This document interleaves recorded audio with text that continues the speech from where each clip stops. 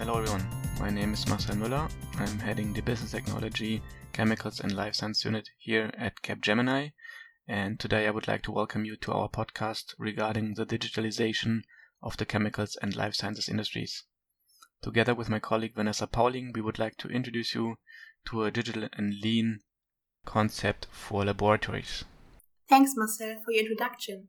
So, my name is Vanessa Pauling, and I would also like to welcome you to our podcast.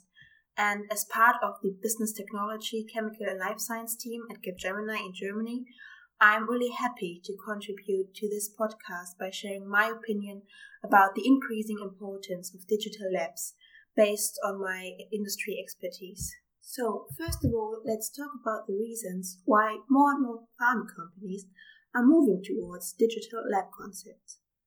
The main reason, I would say, is that modern laboratories have to meet an increasing level of regulatory requirements while, at the same time, being extremely cost efficient in their service execution. So, for sure, this might seem to become a trade-off situation for you, but my point of view is that most companies should be able to align them as one strategic goal. So, if your lab ecosystem is based on lean and scalable processes, you will be able to benefit from a powerful concept.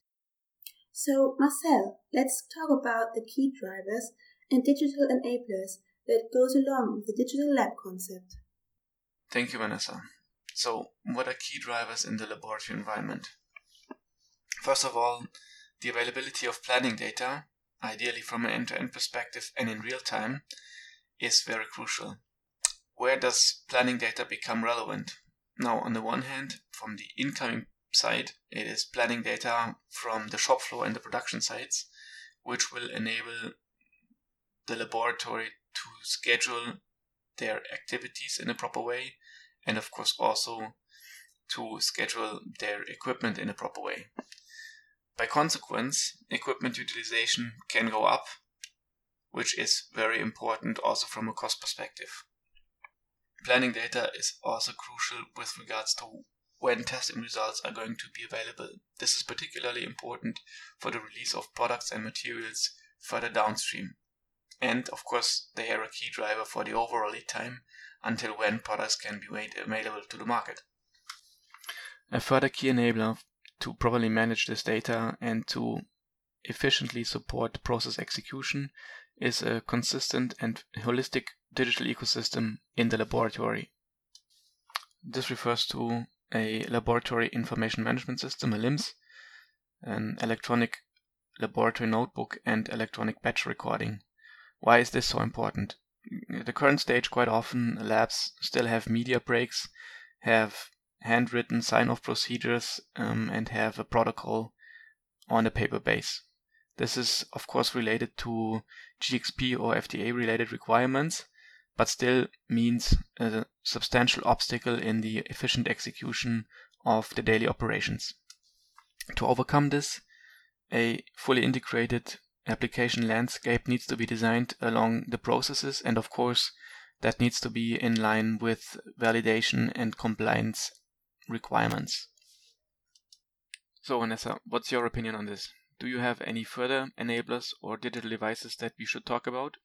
Oh yes, I totally agree. And I would like to add that barcodes or RFID tags can also be a helpful digital tool within modern laboratories. So they will enable your employees to track the locations, the conditions, or even the temperatures of all of your samples. And the barcode will allow you to retrieve and update relevant data on the sample with only one click.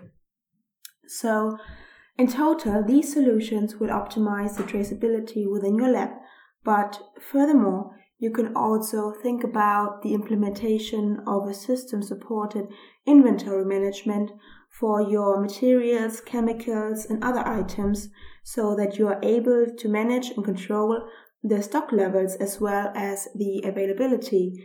And by the way, Marcel, what do you think about the effects of data management on the digital lab concept?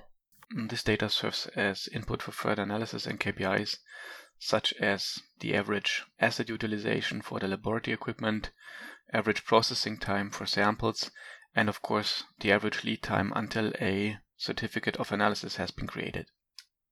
This brings me of course to another key driver in this data environment, which is of course the proper managing, governing and storing of key master data in the laboratory environment. I'm referring to particular master data such as test plans, average capacity of the testing equipment, average replenishment lead times for key auxiliary materials and chemicals, and so on. So all this needs to be properly managed and needs to be kept up to date to allow for this master data to be an efficient process enabler for the daily execution of the key laboratory processes. Sounds interesting.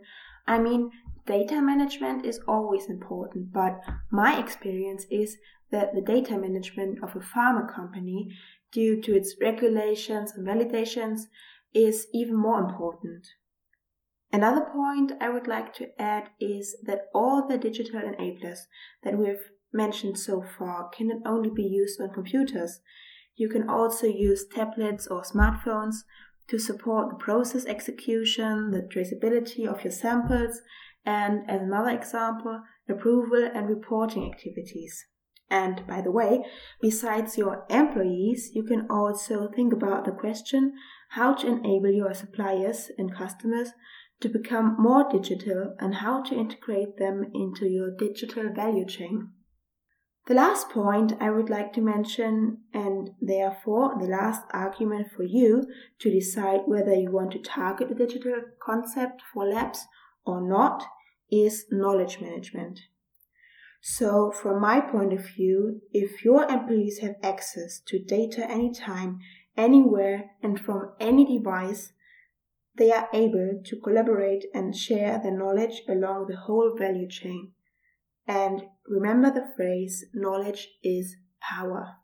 So finally, we hope that you've enjoyed listening to us and that you've also gained some new insights into important steps that have to be taken towards the implementation of a digital lab concept.